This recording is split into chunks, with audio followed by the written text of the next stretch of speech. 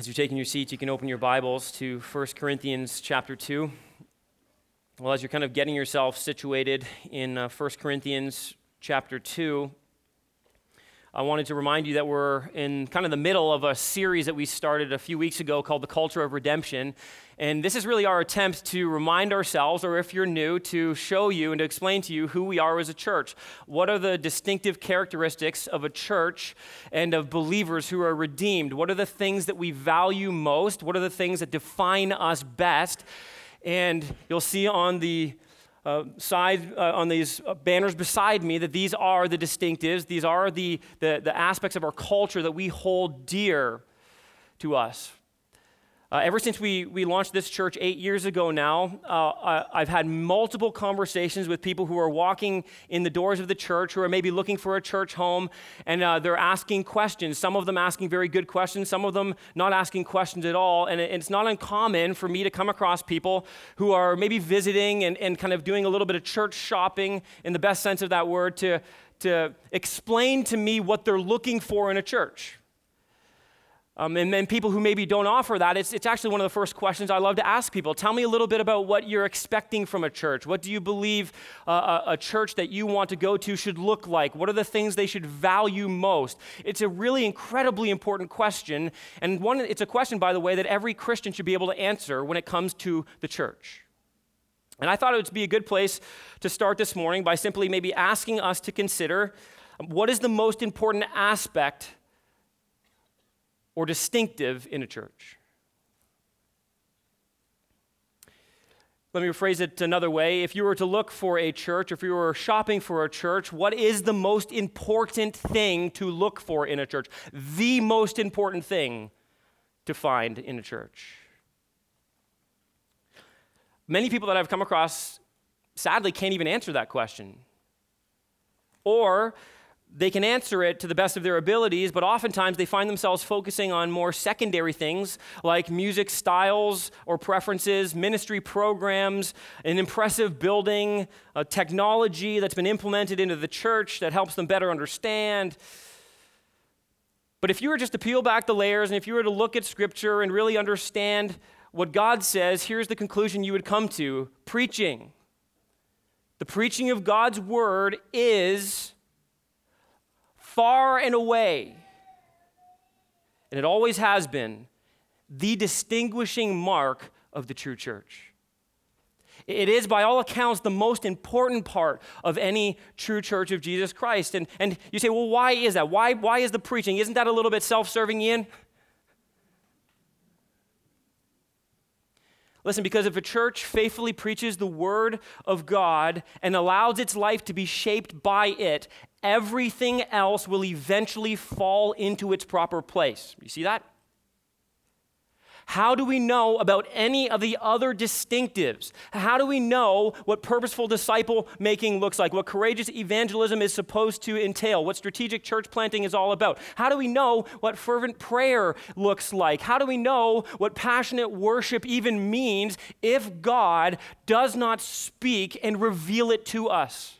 How do we know who we are? How do we know who God is? How do we know what holiness is and obedience means? We know nothing unless God reveals it to us.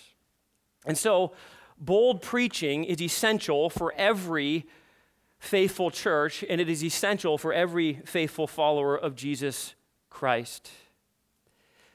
I've mentioned in the previous weeks that passionate worship is kind of the umbrella, the overarching umbrella to all the other distinctives. It's the one that all of the other ones point to. And if that's true, that passionate worship is the umbrella, listen, then bold preaching is the foundation. Everything is built upon this and flows from it, and it is all pointing towards becoming passionate worshipers of God. A culture has to be formed from something.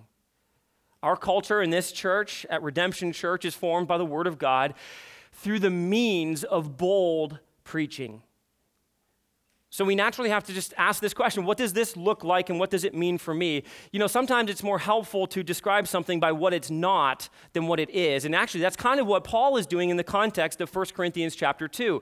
He's comparing and contrasting the preaching and proclaiming of God's word with what the world does and what is widely celebrated and embraced by the world. And what he wants to see is this, like what we're doing and what we're offering is not like the world. It's not like that. And he begins in 1 Corinthians chapter 2 by saying this. Let's follow along together. He says in verse 1, "And when I came to you, brothers, I did not come proclaiming to you the testimony of God with lofty speech or wisdom.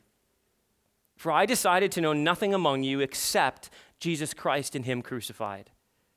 And I was with you in weakness and in fear and in much trembling. And my speech and my message were not in plausible words of wisdom, but in demonstration of the Spirit and of power, that your faith might not rest in the wisdom of men, but in the power of God." Here, really, Paul explains to us what bold preaching is by telling us what it's not. And here's what we can deduce from that. Bold preaching, first, does not cater to the world. Bold preaching does not cater to the world. That's not the objective, to make the word of God palatable to the world. That's not our purpose. It's not our goal.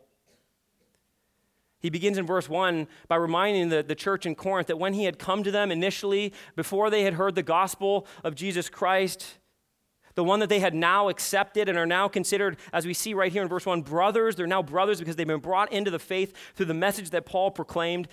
Paul says, "I did not come to you proclaiming the testimony of God with lofty speech or wisdom."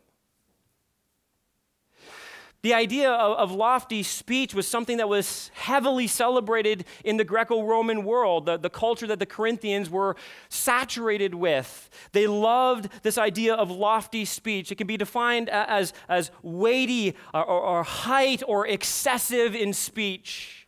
An elevated kind of speech, high-sounding rhetoric, good-sounding speech, big words, very impressive. This was the culture that Paul was trying to reach. The Greco-Roman world prized rhetoric, the ability to speak well and compellingly, powerfully, profoundly, philosophically. I mean, to wax eloquently on any given topic was to be seen as virtuous in this culture, something that was so prized and wowed crowds. Now, Paul is not saying that the ability to speak well is unimportant. You should know that. He's not diminishing or devaluing the giftedness of some of God's people and even the preachers of God's word. He's simply saying it's not the most important thing, and it's not even necessary, by the way. Paul's saying, look, we don't put our eggs in the basket of good communication and compelling communication. That's not where the power comes from. That's not the thing we value most. That's not the thing that ultimately changes lives. And yet that's what the world around Paul believed. The content was, in some ways, less important than the way in which that content was being communicated, in a way that was loved and accepted, that didn't contradict or conflict with the lives of the individuals listening. Paul's speaking, he says, came without any pomp, and it elicited no applause. He wasn't the most gifted orator around, and he was okay with that. You see, Paul understood something very important that we need to understand about ourselves if we're called to gospel ministry, if we're called as followers of Christ to share Christ. It's just this, that we are heralds of a message. Paul would say back in chapter 1, verse 17, he says, "For Christ," listen to this, "did not send me to baptize, but to preach the gospel. And not with words of eloquent wisdom, lest the cross of Christ be emptied of its power." Just notice here, Paul says, first of all, Christ sent me. You see, I'm a herald, I'm an ambassador, I'm a servant of the one who sent me. In the ancient world, a herald was incredibly important. You see, a king, when he had a message to give to all of those who lived in his land, he couldn't just send out an email. He couldn't kind of communicate it through technological means. He had to send an individual on his behalf who would then communicate his message verbatim The messenger had no ability to tamper with the message. He had to present the message on behalf of the king as if, in one sense, he was the king himself, because he was standing for the king. He was speaking for the king, and the way he spoke mattered immensely. And Paul says, I'm not seeking glory from crowds. I'm not seeking the applause of man, and I'm not seeking to impress an audience. I'm a herald. I'm a messenger of the king. What's so interesting to think about when you're reading the scriptures, when you're reading the New Testament in particular, it's helpful to understand that Paul, when he was moving around from town to town, village to village, preaching the gospel of Jesus Christ, he wasn't walking into a Christian culture. Do you think about that? When you think about how Christianity has been spread far and wide today, almost anywhere you go on the planet, people have heard of Jesus Christ. They've heard the gospel message. There are many countries who have been established upon a Judeo-Christian worldview. Paul was walking into places that were pre-Christian cultures, places that were filled with religion, but places where the name of Jesus was not even heard or known. I just think that's fascinating to contemplate, because to preach with boldness is easy when Christianity is known and widely accepted, isn't it? When you know there's already a crowd of people, an audience of people who appreciate the message and embrace the message and celebrate the message. Paul had no guarantee of any of that everywhere he went. In fact, he experienced constant beatings, constant persecution, constant opposition. To preach with boldness where Christ is not known and not believed and conflicts with the cultural norms and beliefs and behaviors requires real boldness. Now, we are living in a culture that has shifted away from Christianity. We were once and we had been founded upon a Judeo-Christian worldview. Christianity at one point had been widely embraced and accepted, but we are currently living right now in what's been deemed a post-Christian culture. A culture where Christianity was once prevalent, but now has become abnormal. A culture that once embraced Christianity in many senses, or at least tolerated it, but now we live in a culture that it conflicts with their values to the degree to which people now reject it and actually hate it. I was listening to Albert Mohler, the leader of the Southern Baptist Seminary, president of the Southern Baptist Theological Seminary in Louisville, Kentucky. He has a podcast that I listen to almost every morning called The Briefing, where he assesses things that are happening in the world and in our culture from a Christian worldview. And he said something interesting this past week. He was in Canada, and he was actually preaching at a conference that I was at, and he was speaking there. But he noted the next morning, after he had preached at the conference that I attended, that looking at Canada was actually a fascinating reality for many people outside of Canada, including people in the United States. And he said, in many ways, the Canadian Christian evangelical culture is paving the way forward, and many people outside of Canada are beginning to look to Canada to see how they are handling a post-Christian culture, because places like the United States are quickly following. He said, in many ways, the faithful Christians here and now are modeling for others what it will look like to live in and to reach a culture that by and large has rejected and abandoned Christianity and the worldview that has shaped this very country. May I be as bold as to suggest to us this morning that reaching a post-Christian culture requires a renewed commitment to bold preaching. Not a fleeing from it, as the temptation may lead us, but a commitment to it. Bold, by the way, does not mean arrogant. Bold does not mean harsh or rude, but it does mean a renewed trust in the power of God's word and a renewed rejection of the desire to cater to the world. There are so many Christians who believe if we can just make the world like us, if we can do things that make us acceptable to them, then maybe they'll like our gospel and our Jesus too. Maybe our message will be acceptable to them too. P.T. Forsyth, pastor and theologian in the 20th century, argued that when in history the church was at its most effective, she did not lead the world nor echo it, she confronted it. The Christian preacher, he goes on to say, is not the successor of the Greek orator, but the Hebrew prophet. The Hebrew prophet who often stepped into the culture that was so opposed to God, in such hatred of God, in such rebellion to God, and said, listen, God in his love is reaching out to you. Thus saith the Lord. And so we need to see Paul saying to us that we do not cater to the world's itching ears. The world, as Paul would say in 1 Timothy 4, will surround themselves, will pile up teachers to suit their own desires, who will scratch their itching ears. In other words, it will give them everything they want to hear. But the Word of God comes along and says, we don't give people what they want to hear, we give them what they need to hear.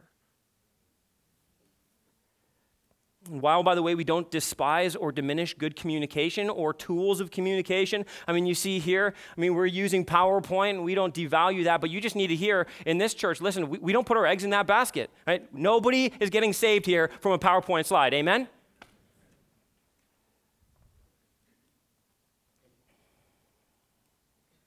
We are committed to not catering to the world's appetites and cravings. You just need to know when you come into church, this is not a TED Talk.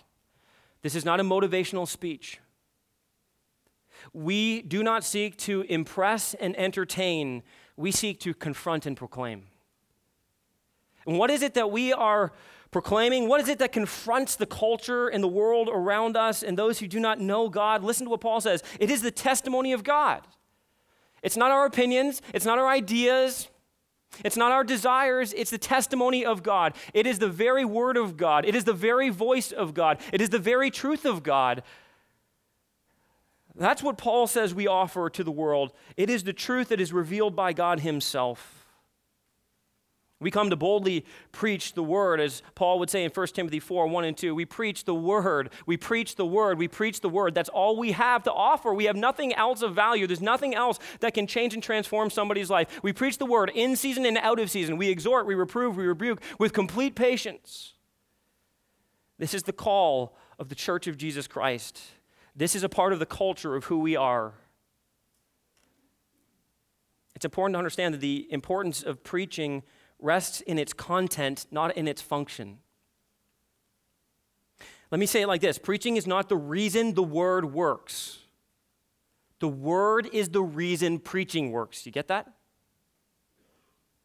Preaching is not the reason the word works. The word is the reason that preaching works. That's why bold preaching is, secondly, does not compromise the truth.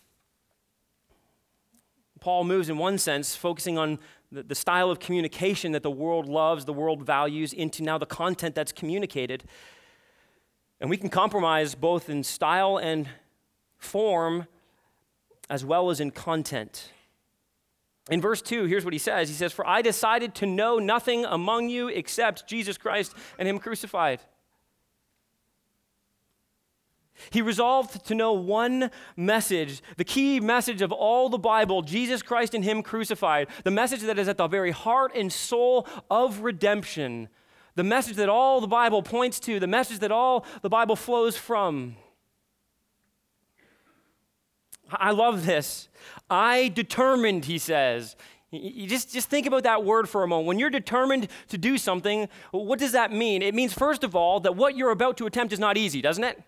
That you must be determined, you must be resolved. There must be some tenacity in what you're doing because there's obstacles in your path that make it incredibly difficult to carry out the mission. Paul knew this as he entered the city of Corinth. He knew there was many temptations. He knew there were many roadblocks. And so he makes it very clear, listen, I was determined to come and preach one message and one message alone. The herald in the ancient world was on assignment to deliver the message of the king. It was not his message. He did not have editorial authority over it. He could not change the message to suit the crowd. And church, listen, neither can we. The message is clear. Jesus, and all of that, and all what that entails, all that it means, Jesus Christ and him crucified, the gospel message, the heart and soul of the word of God. You see, if Paul was to walk into Corinth, in some senses you could say, Paul, how committed are you to this message? How focused are you, Paul, on this message? Well, Paul, what do you think of politics? Jesus. Well, Paul, what do you think about what's happening in culture? Jesus. Paul, what do you think about the New Corinthian Cafe? Jesus. Okay, look, it's a bit extreme. Obviously, Paul wouldn't have been so absorbed with the message that he wouldn't be thinking about all these other things and talking about all these things. Would you humor a little bit of my hyperbole this morning? It's just so simple. What he's making it clear is that he was so committed to this message, he would not abandon it, he would not be distracted from it. He knew what he came to preach, and he wasn't going to be derailed from this simple objective. He wasn't coming to get involved in politics. He wasn't coming to get involved in just social change.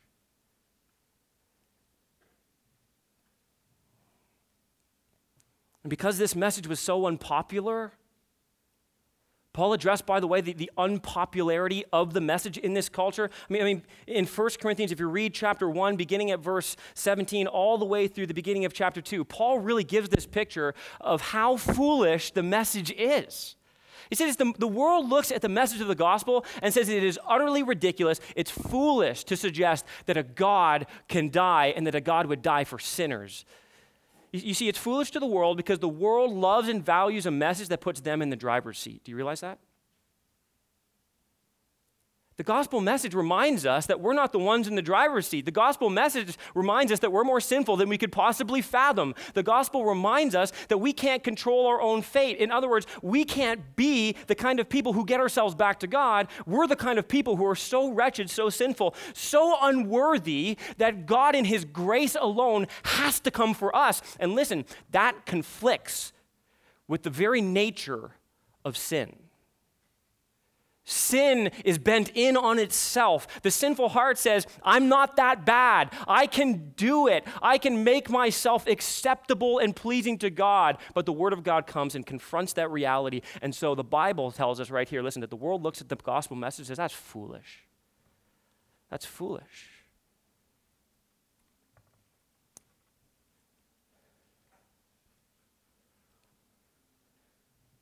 Preaching is not a motivational speech or self-help advice.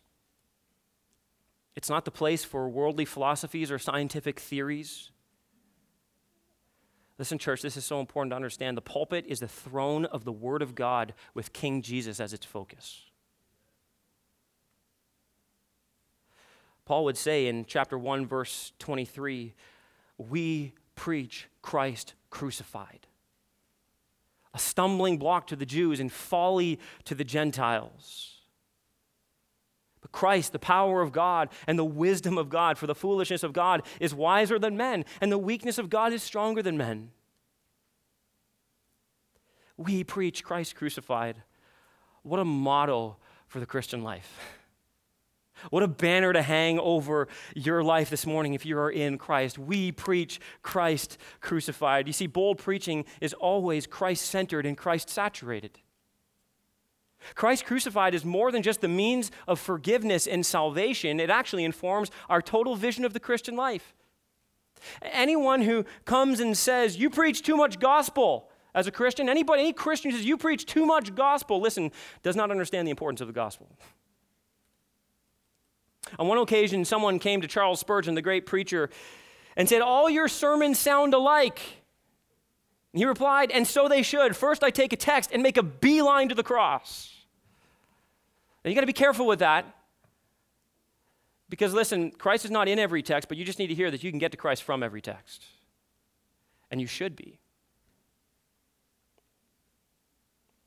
Does that mean what Paul is saying here, that he didn't preach anything else, that he only preached the gospel? No, of course not. He's trying to tell us that the primary focus of all preaching, of all biblical preaching, the primary focus of all the Word of God ultimately ends up in the person and work of Jesus Christ.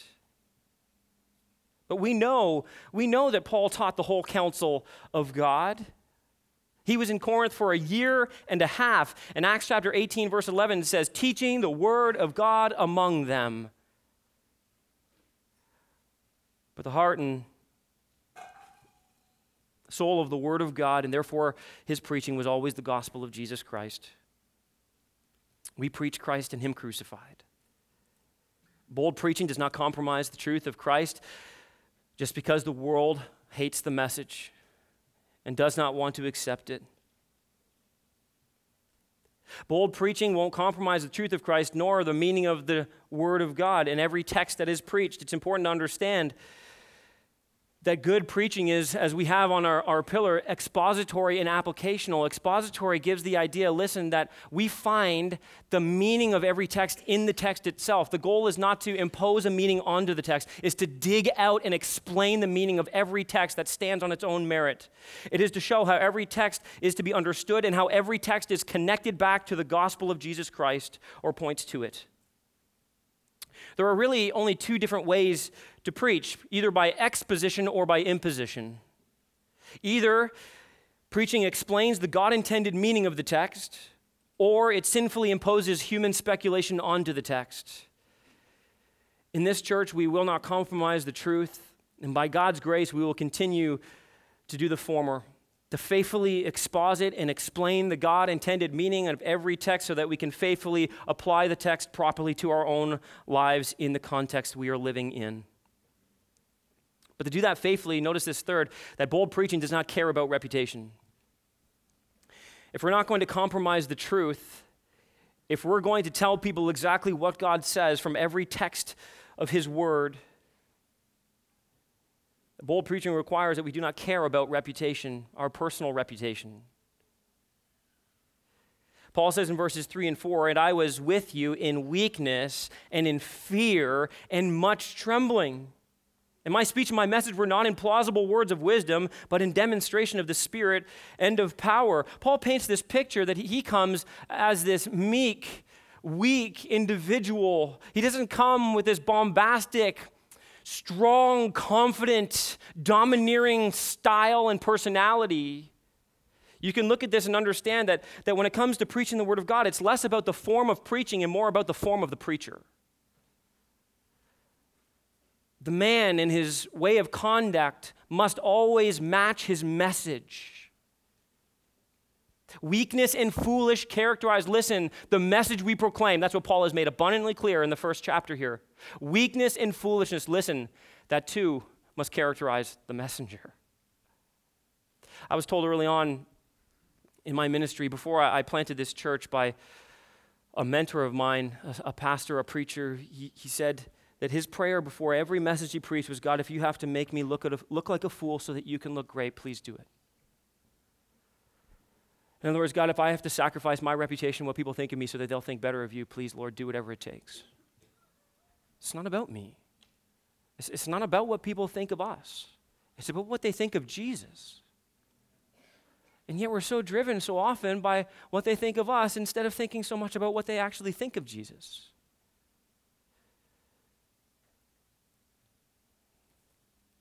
Paul came with such a humble demeanor, with weakness and in fear and in much trembling. Both his words and actions were the exact opposite of the self-confident order of the Greco-Roman world. The message was weak, and Paul has no problem saying, so is the messenger. If you're looking at me, Paul is saying, to be someone you can lean on, to be your Savior, you're looking in the wrong place.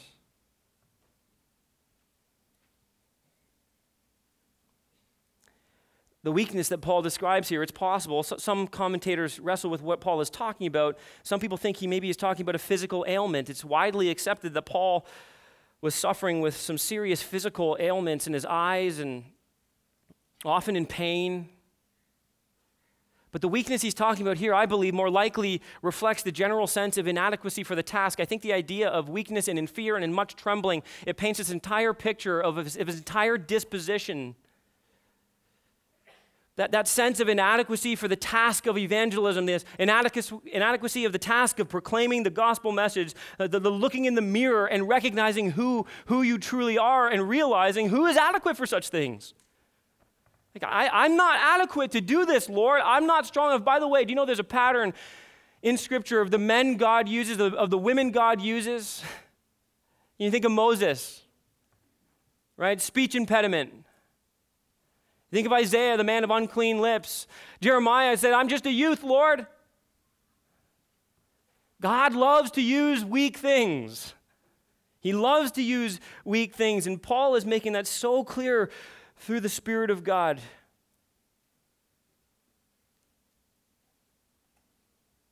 Paul was not concerned with some self-styled or self-diagnosed strength and ability, some bravado. And this, by the way, wasn't a lack of confidence in Paul, it just was a lack of self-confidence. His confidence was in God and in his power, not in him and in his own strength. There are many today who sway people, even in the evangelical world. They influence people, they sway people by sheer force of personality, by their charisma, by their giftedness. We live in an evangelical cult of celebrity. We gravitate towards those who project an air of strength and confidence, oftentimes, in part because that's who we long to be in our flesh.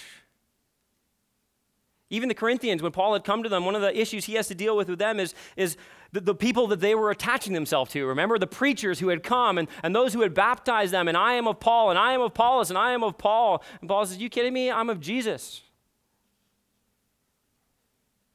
You see, we stake our reputation on the name of the celebrity we look to, of the person we value most, and Paul says we need to stake our reputation on the name of Jesus Christ. And Jesus Christ's reputation was one of weakness, not strength, wasn't it? Before the world's eyes. And wasn't his entire ministry characterized by weakness? He was humble and lowly. He was mocked and ridiculed. He was not much to look at. In fact, the Word of God tells us he was quite unimpressive in many ways. So how can we strive to be more loved and respected than Jesus? Ever think about that? How can we seek to be more admired and loved and valued in the world's eyes than Jesus was? When your heart is fixed on your own reputation, you just need to understand this. Your reputation will be your own downfall. And in doing that, you forfeit more than you gain, especially the fame of the name of Jesus Christ. Pride and self-importance and competition must be replaced with weakness, fear, and much trembling. And I just would ask you, church, do you ever feel weak and inadequate for the things of the Lord? Good. So did Paul. Do you ever have fear when it comes to being obedient to the Lord and evangelism and sharing Christ? Fear of failure, fear of consequences, fear of rejection? You ever feel that? You ever feel that pressure pushing in on you and pushing you away from doing what you know God's calling to you? Good, so did Paul.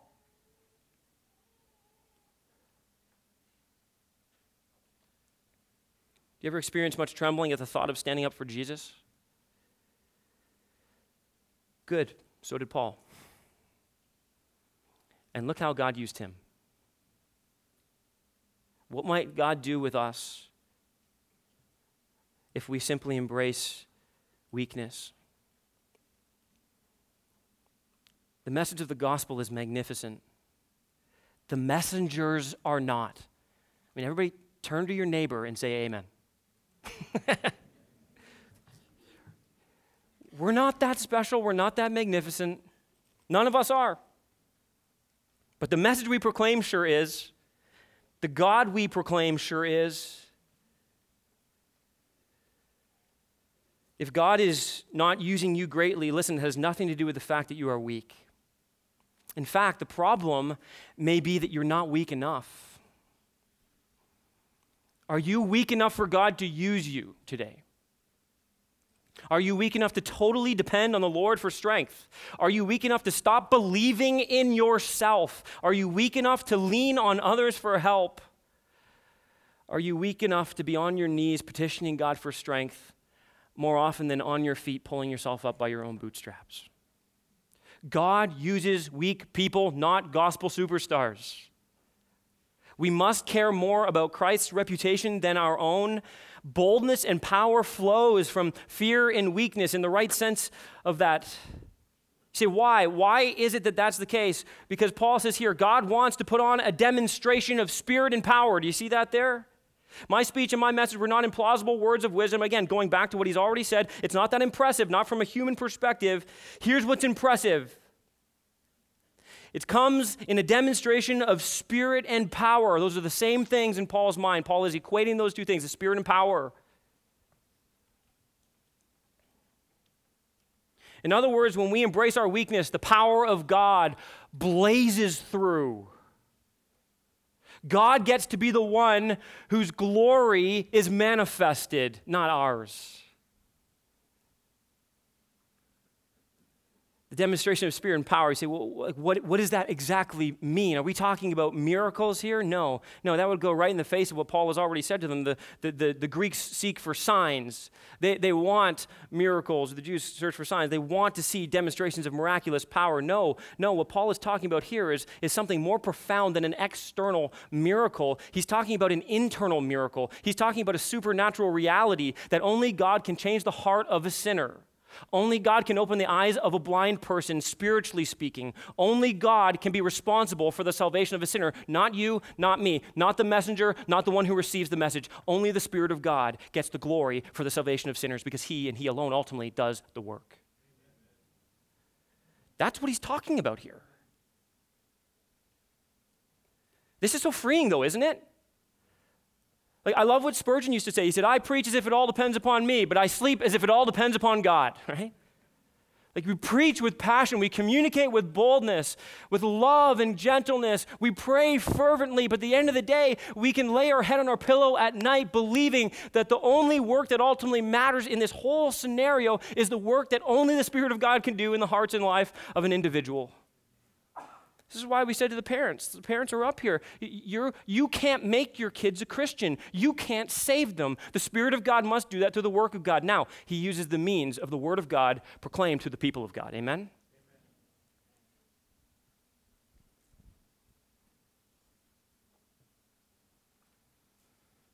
God wants it so clear in our lives and in this church. Listen, the reason we stand firm on bold preaching is because we want this to be a place where God gets all the glory. God gets the glory. God gets the glory. God gets the glory. And this is why, lastly, bold preaching does not confuse the goal. Bold preaching does not confuse the goal. Paul elaborates on what this is, this demonstration of the Spirit of power with the purpose. Look at this. That or so that. It's the purpose statement. Your faith might not rest in the wisdom of men, but in the power of God. That your salvation, your strength, and your confidence isn't attached to some man-made idea or some man-made religion or some man-made effort. It's attached to the power of God, to His word, to His truth, to His gospel. The good news that God loved you so much, He sent His only Son to die in your place. That He rose from the dead, defeating death. That all who put their faith, who believe and trust in the finished work of Jesus can have life and have it to the fullest, can have their sins washed away, can live as a redeemed individual, redeemed from all of the consequences and punishment for sin, redeemed from the alienation that exists between you and God. That chasm is bridged through the gospel of Jesus Christ, all through the power of God. We preach boldly and biblically so that others might put their trust in God and not in our wisdom. We don't come to people and say, here's my opinion of what's going to save you. We come to people and say, here's the truth of how God wants to save you. This is what God says. There's an old story of two pastors, one pastor visiting another pastor's church, good friends, longtime friends, both seasoned pastors in the ministry, and the pastor who had just finished preaching comes down and he's sitting with his friend, the other pastor who is visiting from out of town, and he's talking about what God is doing in the church, and he looks over and sees a man doing some kind of ministry activity, and the preacher of that church looks to his friend and you see that man over there? That's one of my converts. One of mine, not the Lord's. It's a powerful reminder, listen, that people so easily attach themselves to others, but don't necessarily attach themselves to the Lord. And the goal in Paul's heart and mind was not to create followers of Paul, but followers of Christ. You see, the purpose of bold preaching is not to win arguments. It's not to simply present facts. It's not to demonstrate how smart we are or how intellectual we are. It's not simply to change people's behaviors or to give them a better moral system to follow. It's not about ultimately a better society. No, it's not. It has one primary, all-surpassing goal, and that is the hearts and souls of individual people. Many other good things flow from that, but make no mistake about it, the heart and soul of the gospel is the heart and soul of individuals. That people would build their lives on a new foundation, not on men's wisdom, but on God's power. Not on satanic error, but on the gospel truth. The power of the gospel brought through the ministry of the Holy Spirit is the foundation of our faith.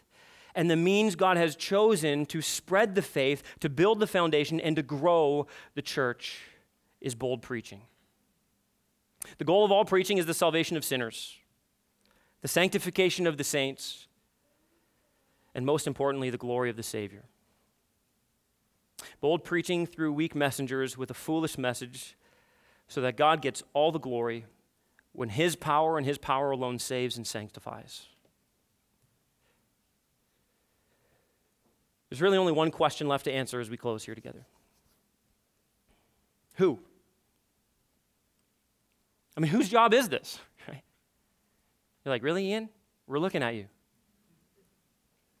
Certainly, this is mine from the standpoint of formal ministry in the life of the church. Yes, I take that, I bear that, and I love that. But I just need you to know that you and I, if you're a follower of Christ here today, you and I bear the same responsibility to proclaim the truth of the gospel of Jesus Christ. We have all taken upon ourselves as followers of Jesus Christ the responsibility to proclaim the truth. You know, last Sunday as we ended our service, when we were looking at fervent prayer, I read from Acts chapter 4, the early church, as they gathered together in the face of opposition, they gathered together and they rallied with one voice. They called out upon God. They prayed to God that He would give them all that they needed for the mission that He had given them. And we saw last week that the Spirit of God answered in such a mighty and visible way. It said in Acts chapter 4 that the Spirit of God shook the house they were all meeting in, and they were all filled with the power of the Spirit of God. And then it says, listen, it ends on this, and it's so fitting that we end here once again. And they continued speaking the word of God with boldness. Every believer, everyone who was a part of the church, by the way, that was the entire church at the time. There was no other church. This was the church. Every believer given the same responsibility. Every believer endowed and filled with the same power of God. Every believer called and sent to the same mission to listen, being filled with the Spirit of God. To continue to speak the word of God with boldness. Church, with God's help, this is who we are.